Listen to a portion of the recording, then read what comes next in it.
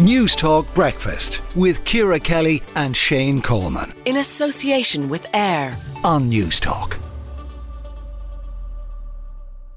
Dublin city centre is the second slowest in the world for drivers. It's according to new analysis from location tech company TomTom. It found that journeys of 10k in the city centre took an average of almost a half an hour last year. That's a full minute longer than the average journey time for the previous year. Conor Faughnan is a transport consultant and CEO of the Royal Irish Automobile Club. Conor, I'm guessing you're not overly surprised at this finding.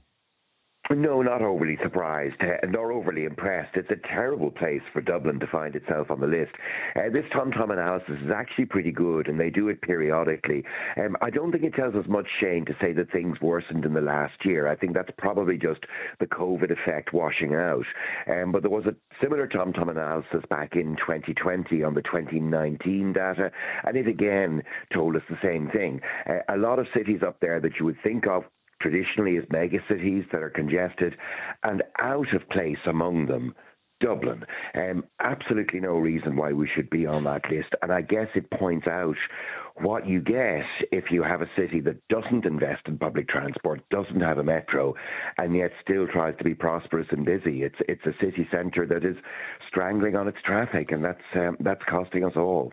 John in Dublin got in touch to say Dublin City is the second slowest in the world because of Green Party policy of consistently making it more difficult for car drivers by taking away road space, closing off road access and changing speed limits at random locations. Is he right? Well, probably unfair to characterise it as green, if you like, but there is an element of that, Shane. I mean, if we want our city centre to function, we have to have good quality public transport. We still don't have a metro. And if there are voices in the conversation who literally take as their measure of success how bad is it for drivers, then maybe this is your outcome. And as I say, if your success measure is, did we make motorists miserable, we must therefore have done something good, either for the economy or for the planet. Then, as I say, that analysis can lead to some strange things. And there's no doubt that's a suspicion that many drivers in Dublin will have. We'd much rather have a city where, nobody volunteers as a car driver to sit in congestion like this. I mean, if wherever alternatives exist, they jump on them. We have our Lewises are full, our buses are full at the busy time. Yeah, there's also loads of people, O'Connor, who drive the car. Like, I'm just interested, like London's is number one on the list. Like, I just wonder, do we have on these two islands, do we have less of a public transport ethos? Like, so, because I absolutely accept the point you're making that public transport needs to improve, but I know loads of people who have access to public transport and still take the car by instinct. Like, is that a little bit of a cultural thing as well? Well, perhaps, but I really don't think so. And as I say, we prove the opposite. I mean, that can often be thrown out as a stereotype that, people are so lazy, they're too snobby to take the bus, or they just won't do it. Well, it is interesting. It is interesting when a Lewis line opens up. The people who never took public transport before will take the Lewis, wouldn't take the bus. Well, exactly. Yeah, exactly. Well, exactly. And what's the difference there? I mean, the Lewis is reliable. It gives you time constancy. It gives you a sort of quality of public transport. You don't think there's a snob value to it as well? I doubt it. I mean, really, why would there be? And as I say, if you benchmark one part of the city to another, you'll find there's greater car dependency where you don't have a Lewis. I mean, so it tells you that whenever you provide it, if you build it, they will come.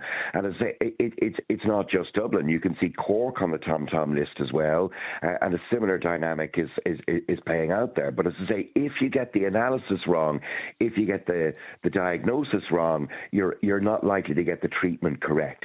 So if you conclude that, Dublin's problem is the population generally is a bit snobby, think themselves a bit too good to take the bus, would rather be in their gas guzzler and don't care about the consequences.